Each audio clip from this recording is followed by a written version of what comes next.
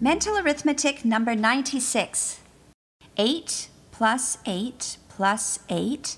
Subtract 12. Multiply by 15. Divide by 9. Add 2. Multiply by 24 and add 1. Square root this number and add 18. Multiply by 7 and add 3 and divide it by 10.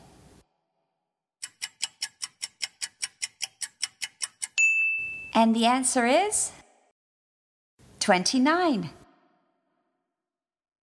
Starting at the beginning of the equation, you have 8 plus 8 plus 8, which gives you 24, same as 3 times 8. Subtract 12 is 12, and multiplying by 15 is 180. Dividing by 9 is 20, and adding 2 is 22. Multiplying that by 24 and adding 1 is the same as 23 squared. So when you take the square root later, you have 23.